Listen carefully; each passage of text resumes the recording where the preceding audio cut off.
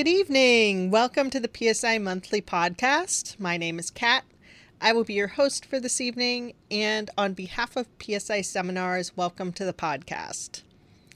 PSI has been offering personal growth seminars around the world for over 45 years now. And each month on these trainings, we explore tools and techniques from the PSI Basic course as a free resource for you in your ongoing growth and self-improvement.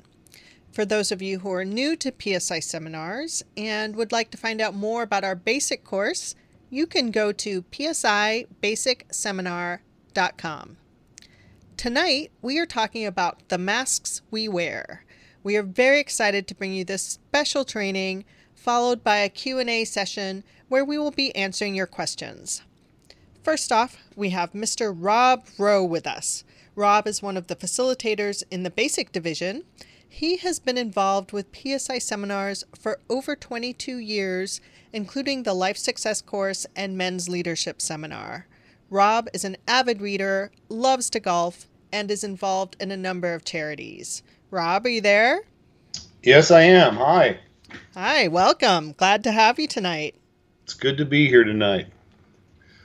So tonight we're talking about the masks you wear, true? Yes, the masks we wear.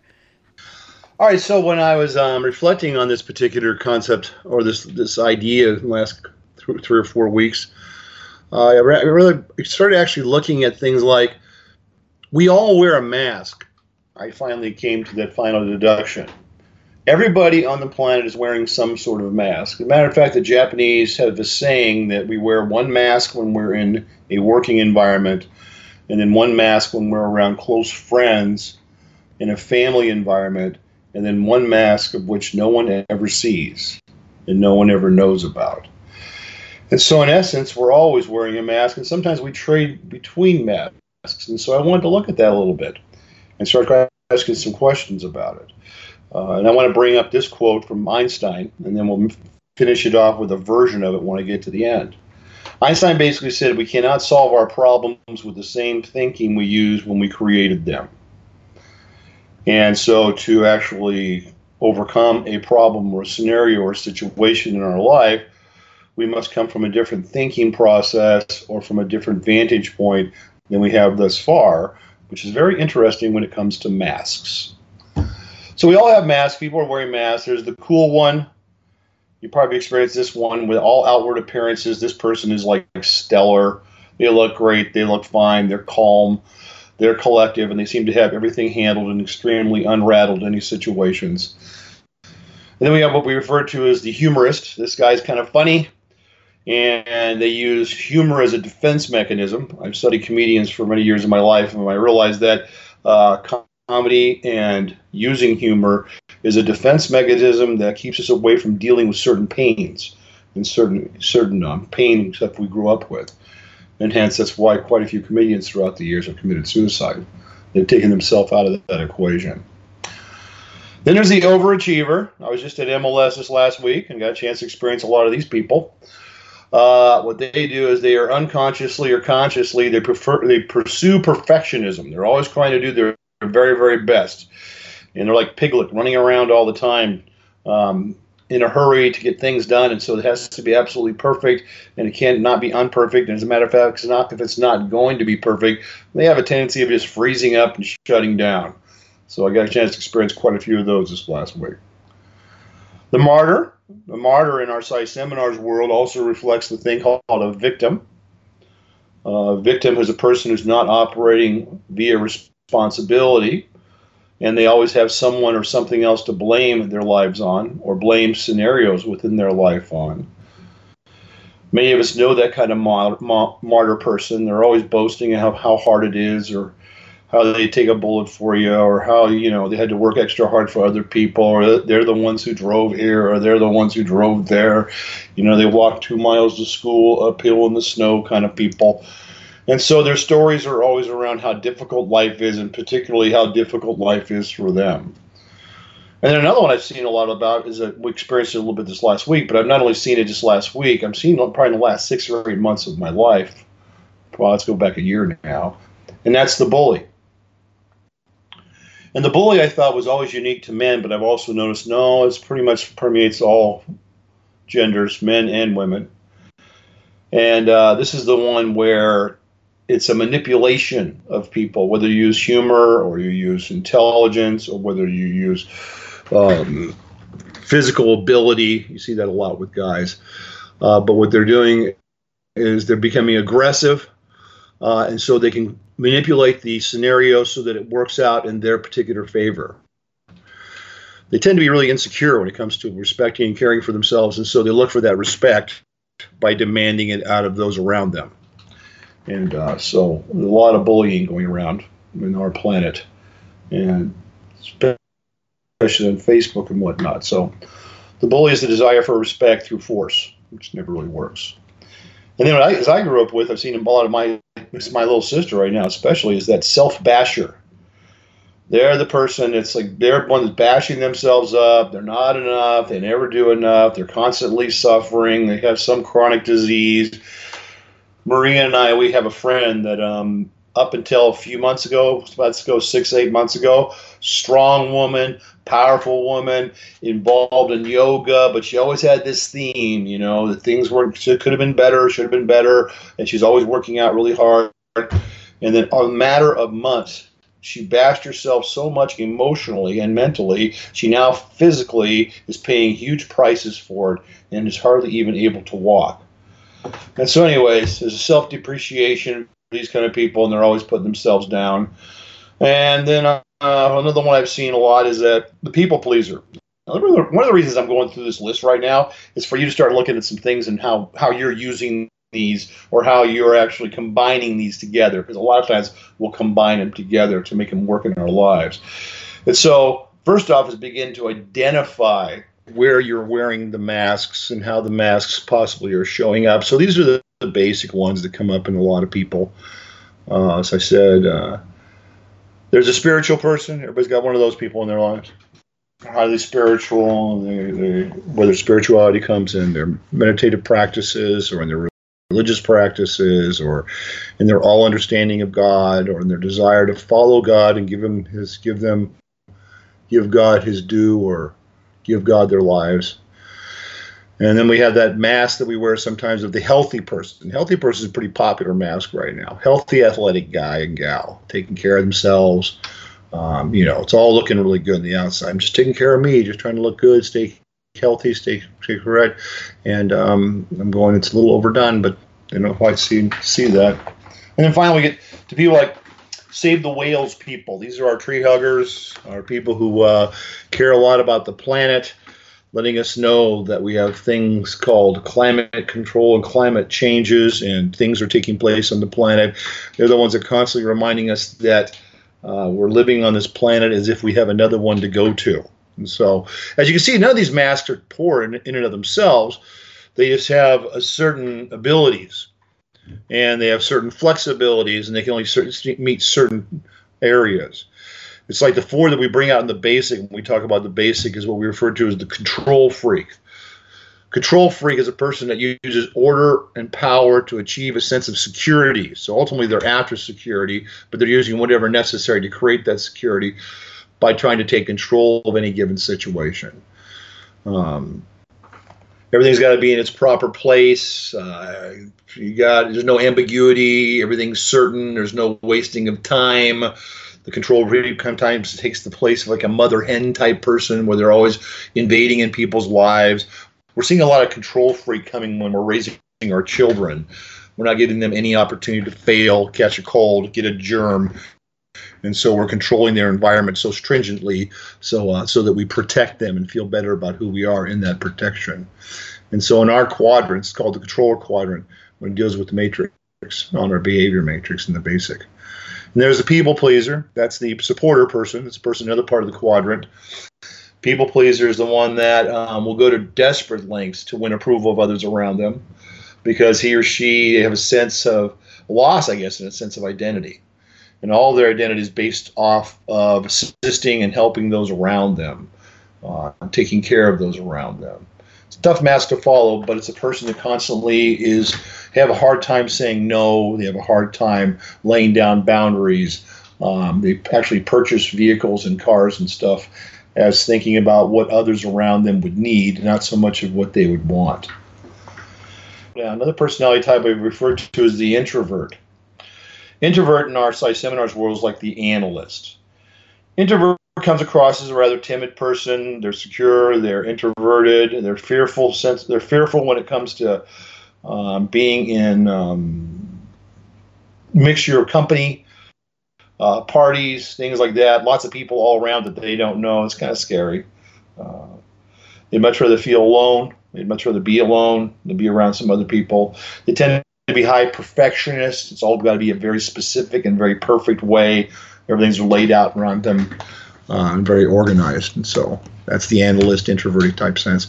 And then as I refer to as a social butterfly, you got one of these people. They compensate for their insecurities by talking a lot, connecting a lot of small talk. They're distracted easy.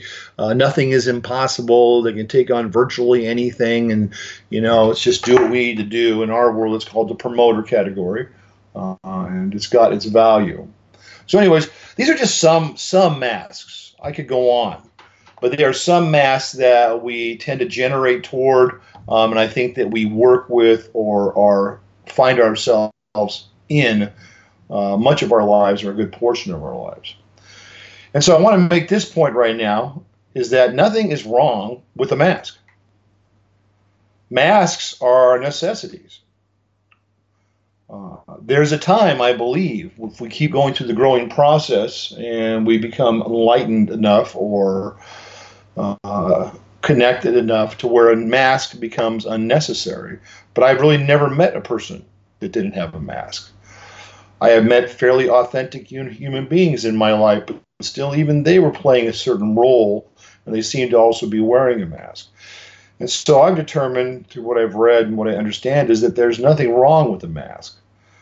The difficulty comes when you forget that the mask at some point must come off and be replaced by another. See, a mask is like a facet, an expression of a multifaceted stone. And there's a need for you to become that mask to digest, integrate, understand, develop, experience that particular facet. Because that facet becomes valuable for you to even grow farther. It's like when I brought up the control freak, people pleaser, introvert, social butterfly, which in Psi Seminars, controller, supporter, analyst, promoter. These are behavior styles and they're masks that we wear in our world. And we tell them, and we were told ourselves, it's not that you are any one of these masks, it's that you are emulating them. And true mark of leadership is for one to stand in the middle and utilize all facets of those masks. Being able to be in control, being able to care about people, being able to be a strategist and analyze scenarios and understand points, and being able to promote themselves and promote their cause in such a way that it makes a big difference in the world. And so once you begin to get the facets down, then you can borrow from the learning that mask brought you and begin to use it as you grow older. I mean, the word I use is integrating. You become educated. You become wiser. Events in your life are no longer events that stay in stagnation. See, events that stay in stagnation and they're not dealt with, healed, monitored, done something with, they become stagnant, and then you become resentful, and then you get this big pool of resentment that you find yourself falling into over and over again. Once you've actually worked through a scenario as a human being, encased in one of these masks, and you've allowed forgiveness to come upon you, you've allowed grace to come upon you, you've allowed yourself to heal yourself, now you've transformed that event, and you know it's truly transformed, and you are truly transformed because you see it as wisdom. It's no longer resentment, but it's truly a wisdom. And now you can move on, and I think that's a lot of times when we take on another mask. Signs that your mask is getting a little bit big or a little bit problematic, and it's time to move on. A lot of times we feel these signs and we get them inside of us, but we don't really acknowledge them or do much with them. First thing is to look at if you find yourself feeling restless. When you find yourself just not being able to sit around and be with yourself.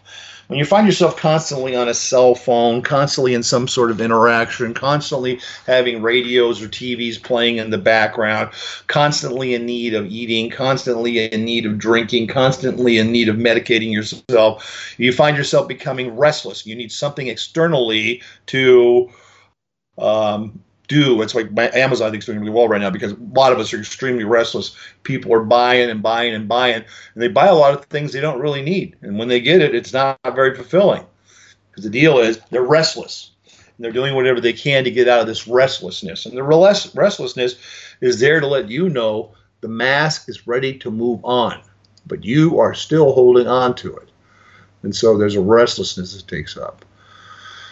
The second way to tell is when you're always feeling out of place. Now, I've talked to people the last couple of years. I've been doing basics for the last couple of years. Before then, I was always in Psi 7s and our life success course and our leadership classes.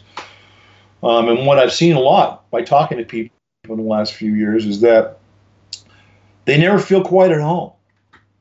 They always feel out of place. And I think that's a good sign when you come to the basic because it's time for you to remove that mask. It's time for you to come out from behind that area because it's no longer serving you now. It's now being utilized in a way that is not serving you. And so you don't feel a place. You don't feel that you're comfortable. You don't feel that you belong. You don't feel that you're engaged. Even though you got the house, you got the car, you got the money, you got the kids, you got the spouse, but somehow it's like, you don't belong here, so you're out of place. And then another gauge, another sign is for you to notice that if you are second-guessing yourself. Once you start second-guessing yourself, and once you lose your assurance in what it is that you're doing, and you start wondering if this is right, wondering if this is good, wondering if this is enough, wondering if you're enough, wondering if the world should be different, wondering. Once you begin to start second-guessing yourself in your decisions and your choices, and you start looking back at choices that you made 3 masks ago, and then you start questioning the wisdom of those choices 3 masks ago, you can't question 3 masks ago because you're not the same person anymore. And so you're seeing it from a completely different vantage point, and so there's no need to second-guess yourself at that point. There's only need for acceptance.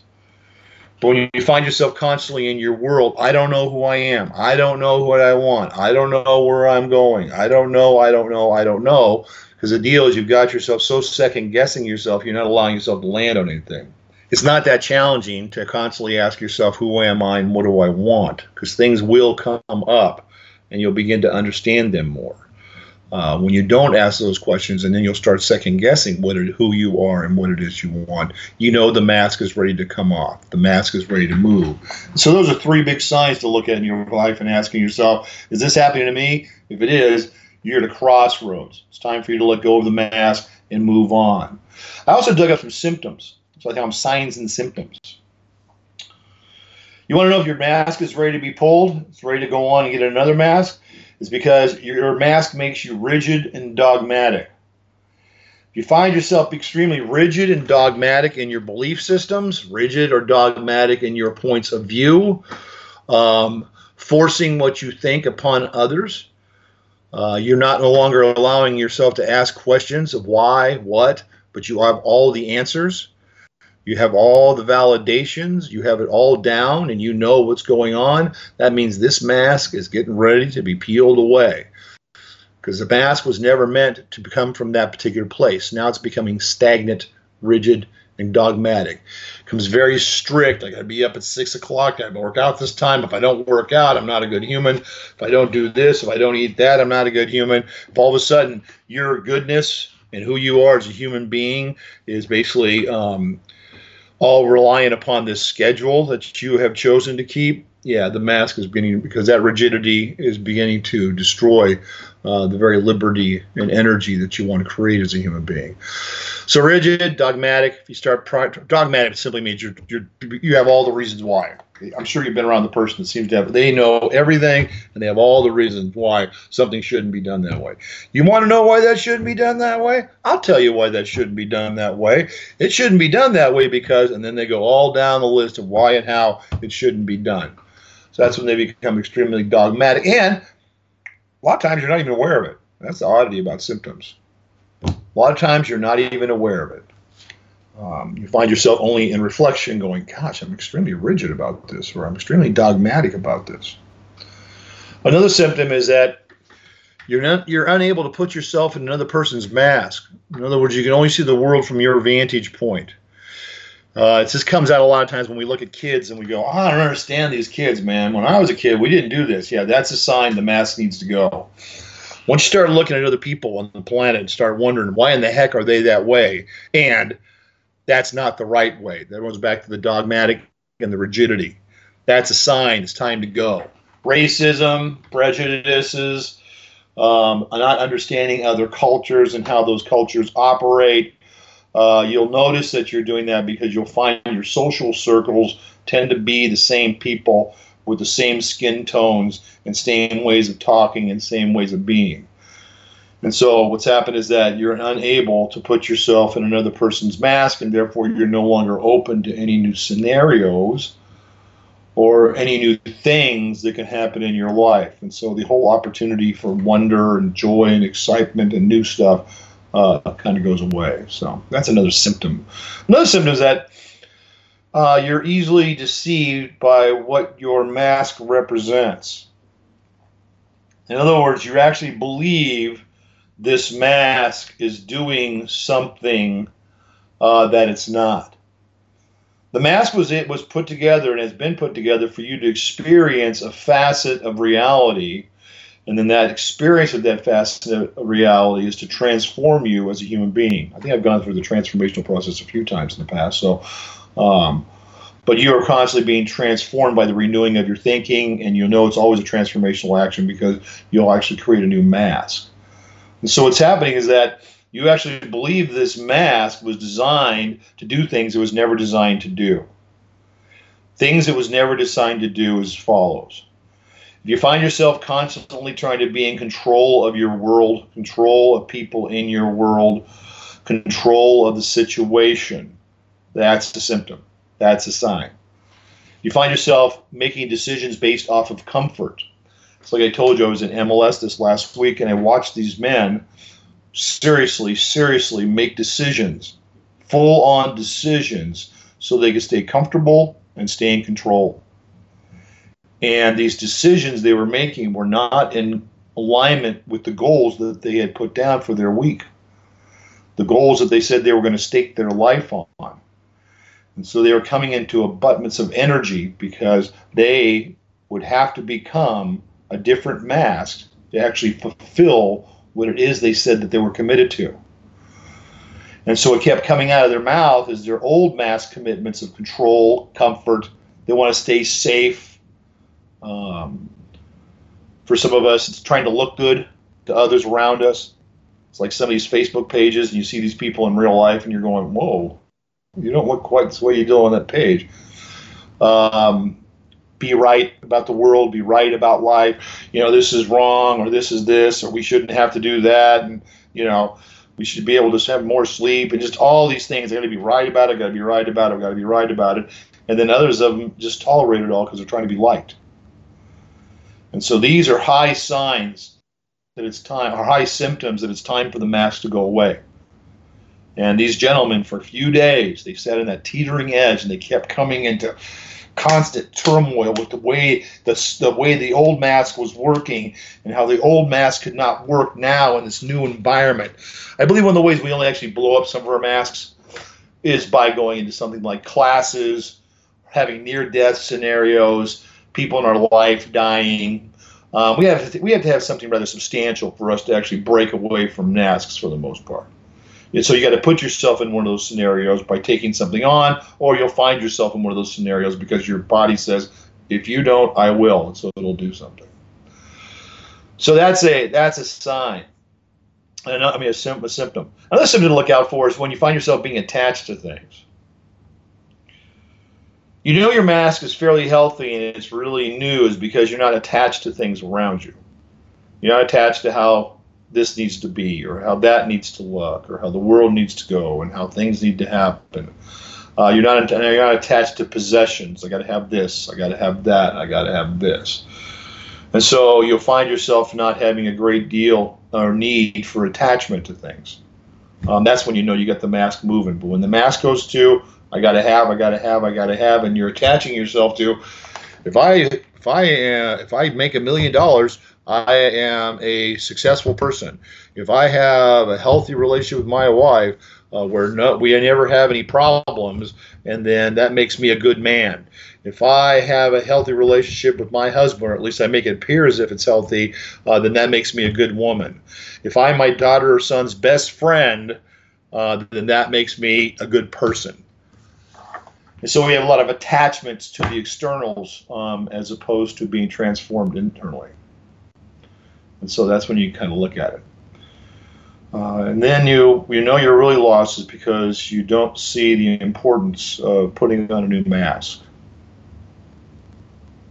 You don't see the importance of discarding your old way and donning a new way. See, the important is that you actually flow through masks. We're a many-faceted jewel, and there's all these facets that we need to experience for us to become whole as human beings. If you are insistent on remaining with this one vision or this one facet and want to hold on to it for the rest of your life, you'll never get a chance to experience wholeness as a human being. You'll never get a chance to experience pliability, resilience, because you'll never be able to let go and then put back on and work from there. So if the mask has done its job, when you remove it, for the most part, and you put another one on, you'll take a little bit of your skin in the process. It'll be a little painful. It'll be painful. But it's a painful process that is rewarding in the end. I wouldn't liken it to childbirth, but many women tell me that pain is highly understandable or acceptable once a child's born. But I do put it to challenging yourself, and there's always a certain amount of pain when you let part of yourself go and fall off the edge and move on to the next scenario. Kat and I were talking about this concept called be, do, have. And in our world, ultimately what we're doing is we do this thing where when I have the car or when I have the house or when I have the $1 million, I'll travel, I'll do the family thing, I'll do the whatever thing, and then I'll be happy. Then another scenario is, well, when I do the work, then I'll have the money, and then I'll be happy. When I drive down Main Street in the new car, I'll be cool, or I'll have acceptance from people, then I'll be cool. So these are ways that people actually think about the world and the environments around them. And we were looking at simply as this. No, ultimately it's be, do, have. It's not have, do, be, nor is it do, have, be, but it's be, to, have. When I am joyful, then I will do things as a joyful person would do it. And then I will have an abundance of joy in my world. When I am wealthy internally, then I will do things that wealthy people do. And then I will have the liberty that wealthy can give. And so it's not an essence of doing, it's an essence of being, bringing all of who we are to what we do so that we have what we want. And so you got to believe in you and be in you. And so the masks, the belief system is you have to realize the mask is there for a reason. And you're going to move on through it. And not to shun it away, but allow yourself to embrace it. And once you embrace it, learn from it, own it, move on from it. And so ultimately what happens is that when you flow through the energy of a mask, the mask becomes like wisdom. It becomes a healthy mask that you can now borrow in any time that you may need it.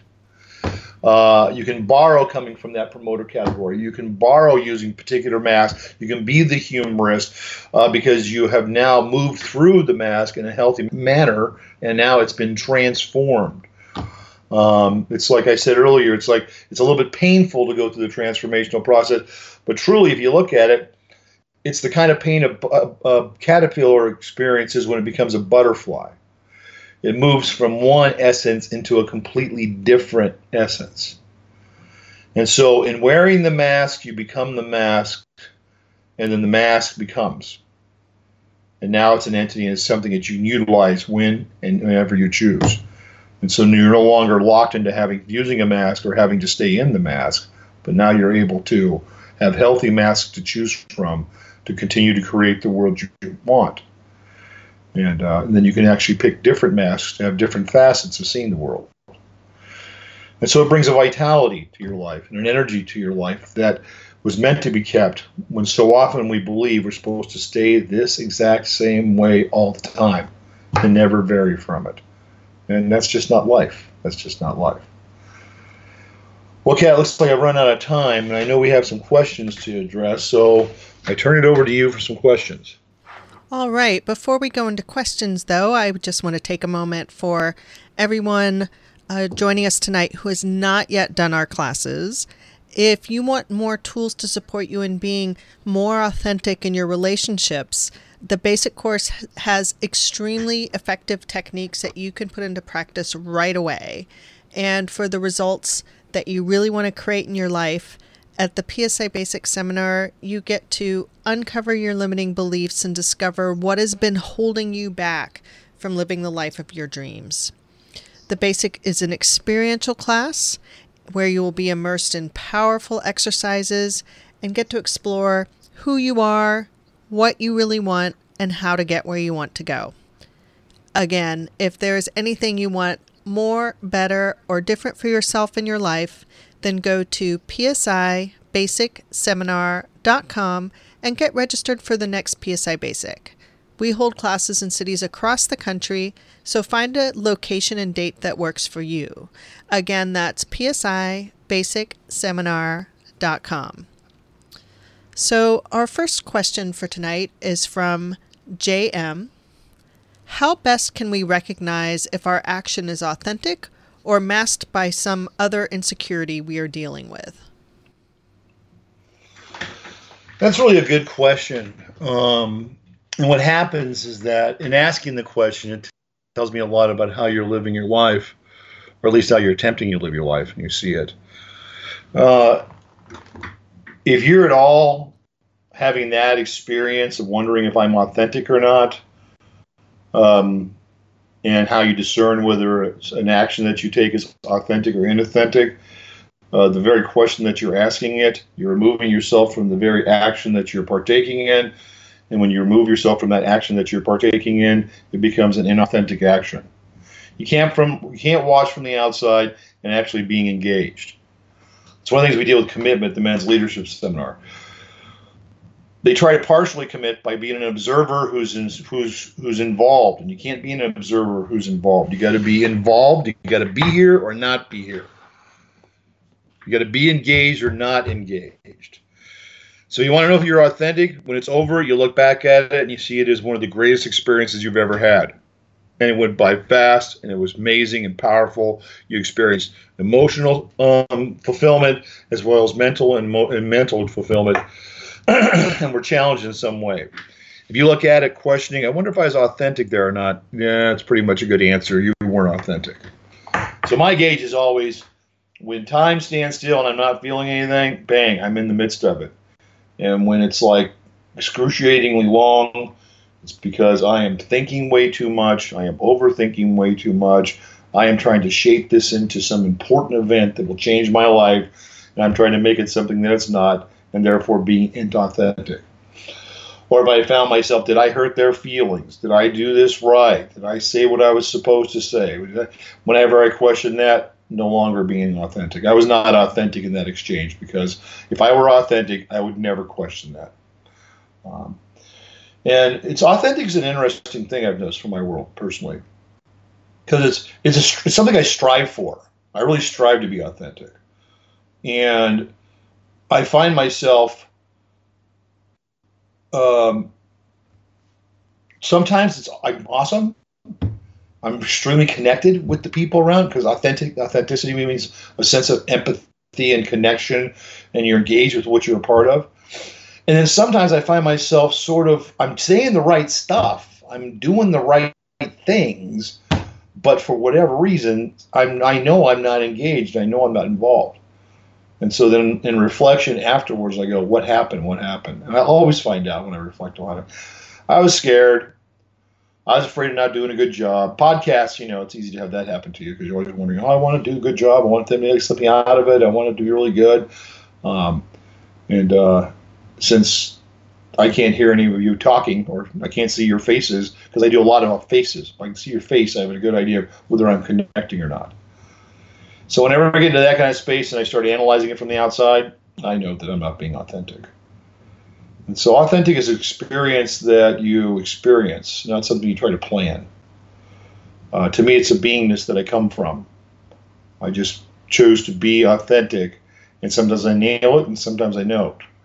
And I can be pretty clear on why I didn't nail it, because I'm trying to look good or be right or something. I'm trying to get people to like me.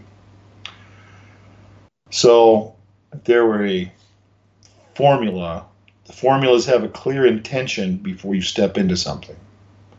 What do you truly want to have done when you walk away? If you have a seriously clear intention, then you can totally commit yourself to the scenario, and you'll find yourself coming from a place of authenticity. People don't question their authenticity a lot of times when it comes to making love to somebody or creating a nice meal. They're pretty clear with immediate feedback that they got it. But when you feel like you have to make love to somebody, you feel like you have to create a nice meal, then you got a problem. And that's when you become extremely inauthentic, and you don't glean the same value you would have gleaned had you allowed yourself to surrender and just be with it. All right, Kat, next question. Next from DA. What if I've been masking myself for others for so long, I no longer know who I truly am? Well, I guess you have been masking yourselves from others for a long time. But I was telling you in this thing, everybody's masking themselves from others. And it's who you are is its infinitude is so beyond what you can comprehend right now. We as human beings can only see very vaguely all of who we are. That's why we always ask the question in meditation every freaking day, who am I? What do I want? Because once that facet is realized, then another facet happens, and another facet happens, and another facet happens, and another facet happens, and you have a more holistic understanding of who and what you are. But even from that vantage point, now you see there's even more to who you are. So trust the masks that you have been wearing to this point, and start getting your intention clear on the masks you want to bring into your life from here on. You got it down on how to please and do things for other human beings. Now start identifying what do you want, and now create a mask that fulfills that aspect of who you are. For instance, for me, I wanted to become spiritual, or I wanted to become more like a yogi, or it's like I'm always delving in that area. I've been since probably 20 years old.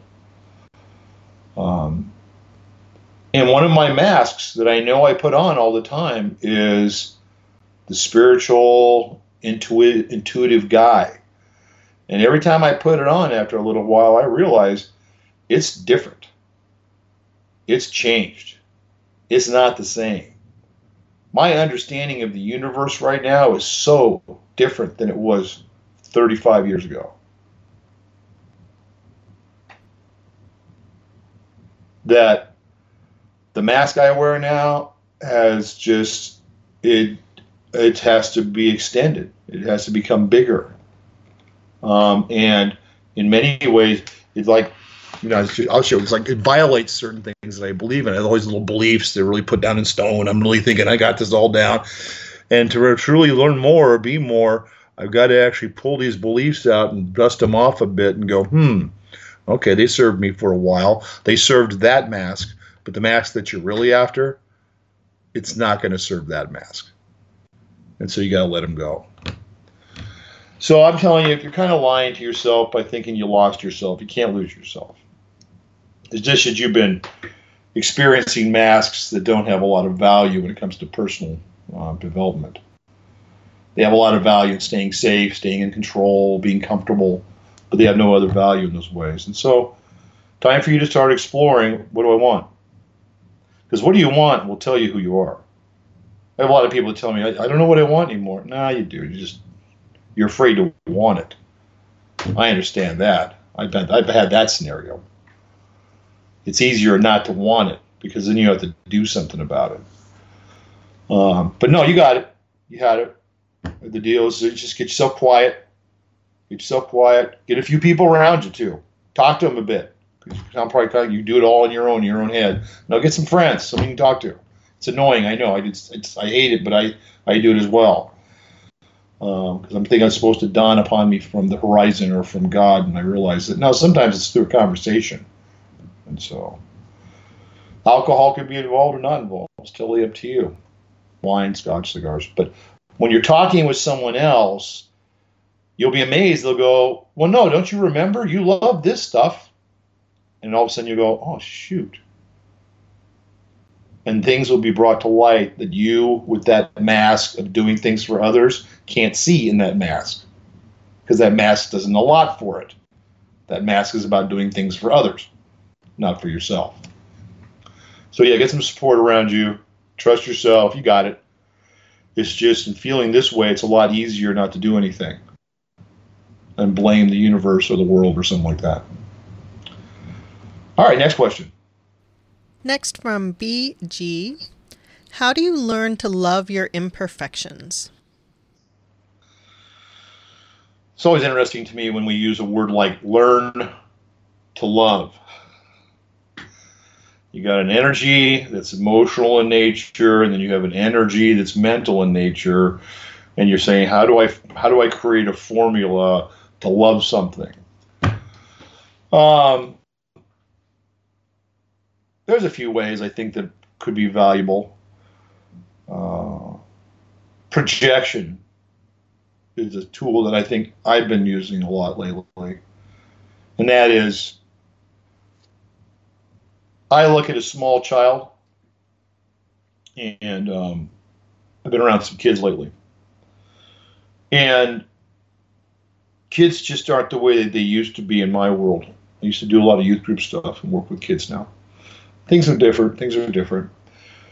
And I find myself not liking their actions so much, but I can easily see that I don't hate them. I just hate their actions.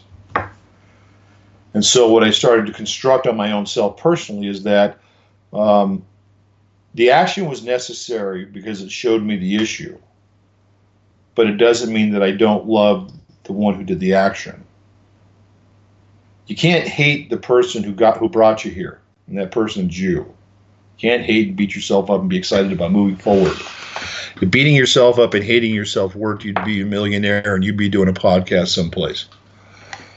And it doesn't work, so you know it doesn't work. So the deal now is I see myself as a child in those areas. There's some areas I go, you haven't developed here yet, and I can't expect as much out of you, so you're a kid. And so I'm just going to love you because you're my child. You're my kid. So that's the projection I put on it. I make myself like a child. I'm growing. I'm learning. I'm dealing with it. You probably have high perfectionist expectations. Expectations were pretty much designed for one purpose, and that's to create disappointments. And so go through and alleviate any expectations that you have upon yourself. Keep your goals, keep your vision, keep what you're after, but the expectations, get rid of them. They don't work. You have expectations. If you have them, you've got them on how much you should weigh, what you should look like, your visual aspect. And so that's just comparing yourself to other world that's just not possible. What's happened is that you're not accepting yourself. I think all of us as human beings are beginning to play that game more and more. Accepting yourself is like, to accept anything, you got to give up what you think you already know. So what's happened is what you think you already know is something like, I got to be thin or I won't be lovable, or I got to be strong or I won't be lovable, or I got to be tall or the perfect 20-year-old body or whatever it is, or they're not going to like me. Well, a lot of that stuff's made up anyway, because you're trying to force yourselves to stay smaller, stay thinner, stay younger, stay whatever. So it's just a bunch of BS we put together to parent ourselves So we berate ourselves to try to stay the way we want to be. But the other truth of the matter is you actually do equate that I will not be accepted by people around me if I do not operate from a place of thin, healthy, and these kind of stuff. And so rather than going out there and saying, all right, now you got to move your focus internally. A few minutes ago I was talking about being. You got to be accepting of you. You got to let go of what you think you already know. Once you accept you internally and you just be acceptable, then you'll start doing things that are acceptable. And then you start having the extremely acceptable lifestyle. People will accept you for who and what you are if you accept you for who and what you are. People will love you for who and what you are if you love you for who and what you are. But if you try to go the other way around and go, when I get the love, then people will love me. No, I gotta generate it from within. When I'm being loving to myself, others will be loving to me. The reason a lot of people have people in their lives that,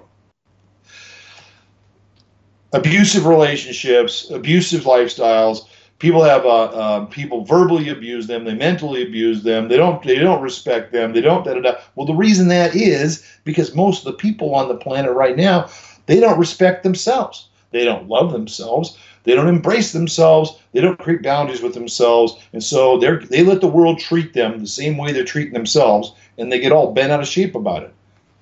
Well, you think the world should? No, you treat yourself this poorly. Yeah, okay. The universe goes, I will too. That's what you believe you're worth.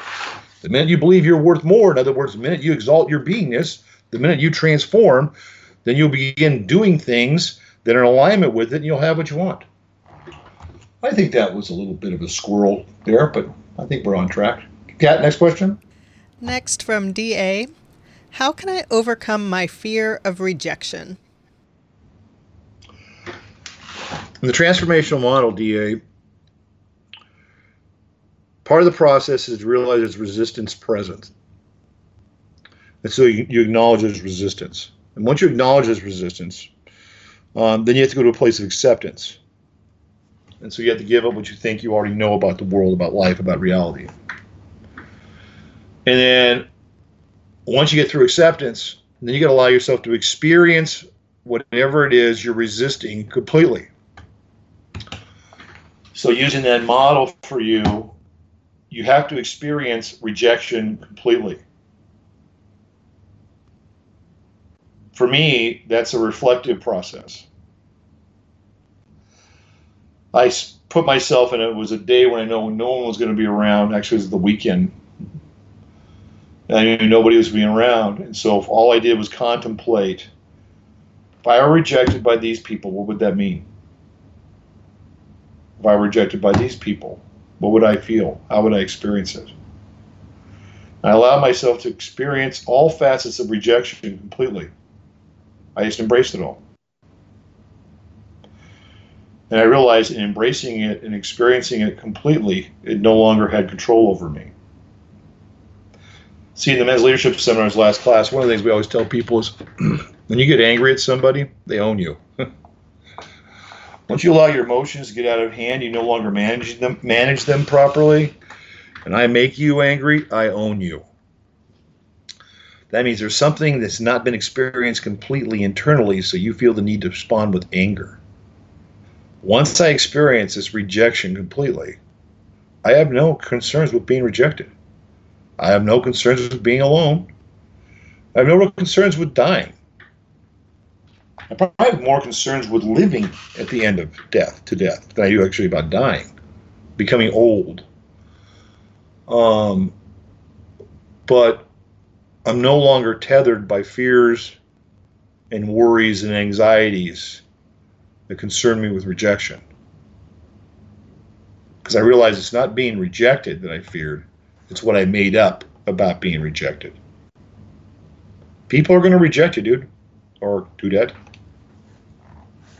To be human, someone's going to reject us. They're going to reject our lifestyle, they're going to reject our thought processes, they're going to reject that we make more money than them, or they're going to reject us because we don't care enough about the people. People are dying on this world all the time, and you don't care enough, and you make way too much money, so they'll reject us because of that. They'll become jealous, and they'll reject us because our results are better than their results. I mean, you're going to get rejected. It's going to happen. And rejection has nothing to do with you. It actually has everything to do with them. But once you work through that rejection completely, then you'll experience a nothingness that's profound. And from that, you now can commit to yourself in a whole different way. Kat, next question. Next from AE. Well, let me preface it with this. A lot of times in circles of personal growth, you'll hear the phrase, fake it till you make it. So the question is, how can you act like the person you want to become and still be authentic to who you truly are? You'll be authentic regardless, as long as you're acting in authenticity to be the kind of person that you want to become. I wonder if you're talking about integrity. How do you see integrity that way? When you're operating, authenticity is you're operating from an undisputed origin, a center, a place of beginning. And so when you're about growing and you're going to use this tool called fake it till you make it to grow, you're authentically utilizing the tool fake it till you make it to grow. I was going to end with this, but this is one of the things I noticed about this. Have you ever seen cats play when they're young, when they're little kids, small? You put them together, and what do? They're constantly, they jump around, and what they're doing is they're pretending that they're fighting one another. And that's all they do. They're just pretending that they're fighting one another, because realistically what's happening while they're little like that, they're training for a day when they're really fighting. And so it looked like a game, and playtime back then was truly a training process. And it was authentically creating in them the ability to fight faster, better, more significantly. And so when I look at us as human beings, what's the thing that little children do the most? They pretend. They pretend and they make believe. They make completely worlds. They make worlds where they become kings and queens. They make up worlds where they become doctors, nurses, practitioners, ministers. They pretend that they're going to change the world. So in a very real world, in a very real reality, pretending to be someone that you're not is truly actually becoming someone you've always been. You can't see it because it's in you, but it's always been a part of you. If you're trying to fake becoming something, you can't fake becoming something unless it's already a part of you. Sometimes I'll tell the story that I got from a person named Frederick Buechner. He's an author. In The Wizard of Oz, you've got Dorothy, and she has a little dog Toto, and she wants to get to the wizard who's in Oz, and then she meets a scarecrow along the way, and the scarecrow wants to have a brain, and they meet a lion who wants to have courage, and they stumble upon a tin man who's after a heart. He wants to have a heart. And it's a scary experience. There's spider monkeys, poppies. I mean, it's not easy getting into Oz. And when you reflect back upon it, all along the way, when someone had to operate from a place of thinking it out or coming up with a solution, you'll realize it's always a scarecrow, especially in the book, always a scarecrow. And when someone had to operate from a place from courage, it was always a lion. And you'll remember that the Tin Man was always rusting up because he was crying. He was the one who wanted a heart. And when we get to the very end of the book, we realize Dorothy never left home. She was always home. What you want is in you, and you could not want it. And so when you do the fake it till you make it, the joke is that it's a joke. You're not faking something. You already have it. You're just putting some energy on it. You're pretending. You're believing. In other words, you're being someone. So you can do the things of that someone, and you can have the lifestyle that you want. And so don't get bothered by faking it till you make it. It's actually a very powerful tool, because whatever you pick to fake, it's not a faking. It's who you are. It's like when you find yourself giving advice to people all the time, always giving people advice. The reality is that you're just telling yourself. You're not telling anybody else. You're telling yourself what you need to hear, or what you believe you need to hear. And so, trust yourself that who you want to become is calling you. And it's calling you utilizing whatever tool it can, whatever mask is necessary to bring you into what I call fruition, authentication. And so surrender. Give up what you think you already know and just be with it. What's happened more than likely, someone's judging you from the outside, and that's bothering you. That's not part of the process. It's part of growth. Try to make fun of a little child when they're pretending. You can't, because they're not bothered by it. They'll get bothered by it when they get a little bit older. Next question? That's actually all the time we have for questions. We do have a number of people on the call who haven't been to the classes, and there are a handful of questions about the contents of the classes and what are the advantages of taking the classes, what happens during the class, that sort of thing. If you just want to take a quick minute to share about our series of classes and what makes them so powerful, that would be great. We have 3 major classes. The first one's called the Basic. I made reference to it many times throughout this podcast. The Basic is a 3-day class, and what it was referred to as an awareness training. And it's a training that's designed in an experiential fashion to allow you to become aware of things that aren't quite working for you in your world. Limiting belief systems, limiting understandings of your planet, and then we offer tools and techniques to assist you in working in your world differently than you've worked thus far. And so it's literally 3 days of, oh my gosh, I do that all the time. Oh my gosh, I didn't even know there was another way of doing that. Oh my gosh, wow. That's more power over me than I realized. And so you become constantly aware on how you're living out your life almost without realizing it in a habitual format. And whatever result you're creating right now seems to be a result of habit more so than anything else. And so the Basic is to get you aware and now taking more charge of your thoughts so that you can create a new lifestyle, a new world in front of you. Life Success Course is a 7-day course. It's held up on a ranch in Northern California. I'm about 30 miles from that ranch right now. It's a experiential training as well, but it's transformative. You're dealing with transformation. Plan transformation in the 7-day period.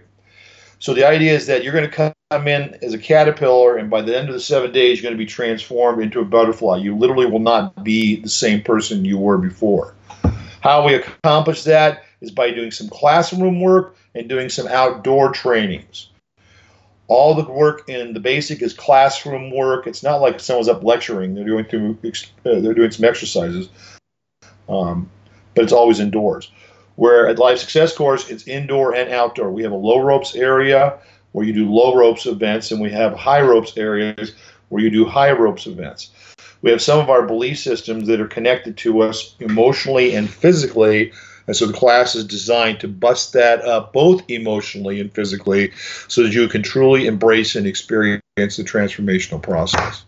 Up there, you're dealing much more with attachment energy and the power of how attachment energy can guide our lives. Then there's a lot leadership classes. We have a men's leadership class and a women's leadership class. They too are held on the ranch. Life Success Course is 7 days. Leadership classes are 9 days. And in those classes, you get a chance to deal with your commitments. You get a chance to deal with communication. You get a chance to deal with laying down a foundation that it puts in alignment your values and principles that you want to live your life on. And you get a chance to explore and realize your vision. And so all the things that leaders work with, you're going to be working with in real time through events to get a better idea of how you operate as a leader, and then, boom, being able to apply things to become a better leader or a different leader than you've been thus far. This last 10 days, these gentlemen were put into scenarios that they deemed to be impossible. impossible to think through, impossible to experience through. They felt they were unskilled. They felt they were unprepared. They felt all these things. But in reality, when we're brought to lead, we're never prepared. And we rarely have all the skills necessary. What it comes down to is what qualities are you bringing forth as a human being, and what's your desire, what's your intention. And these men, in a way, I can just say was powerful to watch, called forth things that they would never have called forth in their life, and they had been transformed into a leader of self, which is what our leadership classes are all about. First becoming a leader of self before you lead anybody else. So that's a 9-day course, also up on the ranch in Northern California. You must go to the basic before you can go to the life success course. You must take the life success course before you can go to the leadership classes. They're powerful classes. Kat? Great. And yes, it does all start with the PSI Basic class, and you can find out more at psibasicseminar.com. So, Rob, as we're wrapping up the call, do you have any final takeaway points from your teaching tonight? One of the things I wanted to finish with is, I told you what Einstein said, is that you cannot solve our problems with the same thinking we used when we created them. And I want to leave you with, we cannot solve our problems with the same mask we wore when we created them. Whatever mask you wore at that time in that situation can only see your world from that vantage point. And a new mask must emerge. A new way of seeing your world must happen, and you will be transformed by your very experience with that. In that transformation, you'll experience joy. There'll be a lightheartedness.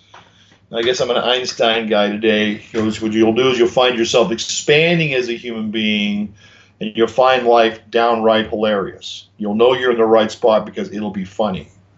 You know your mask is ready to go because everything is getting smaller and smaller and serious and serious and serious. And that's the time you got to break out of it. Play with it. I had fun thinking it through. I have so many other ways I could just play with it, but it's a phenomenal little structure, small little model to play with and work with. I hope that I have brought you some thinkings that will allow you to challenge some thoughts that you've had and continue your growth process. Kat? Awesome. Thanks, Rob. We had some deep questions tonight, as this was an immense topic. So thank you so much for sharing your wisdom and teaching with us tonight. Thank you for allowing me to be here. I appreciate it. And thank you to everyone listening in. We hope that you enjoyed the training, have some new tools to move you forward in the pursuit of your dreams and goals. You definitely don't want to miss next month's training. It's scheduled for Tuesday, September 10th, and PSI facilitator Tim O'Kelly will be joining us. You can register now at psilive.com, and remember to ask your questions when you register. Again, that's psilive.com. If you're getting value from our podcast, don't forget to rate us and leave a review on iTunes, and certainly share it with anyone you think would benefit. Again, for those of you who are new to PSI seminars and would like to find out more about the PSI Basic course, you can go to psibasicseminar.com, where you'll find information about the class, as well as the upcoming dates and locations that are open for registration. Thank you, everyone, for being on the call tonight. We appreciate you taking the time out to listen in. Have a great night. Have a great night.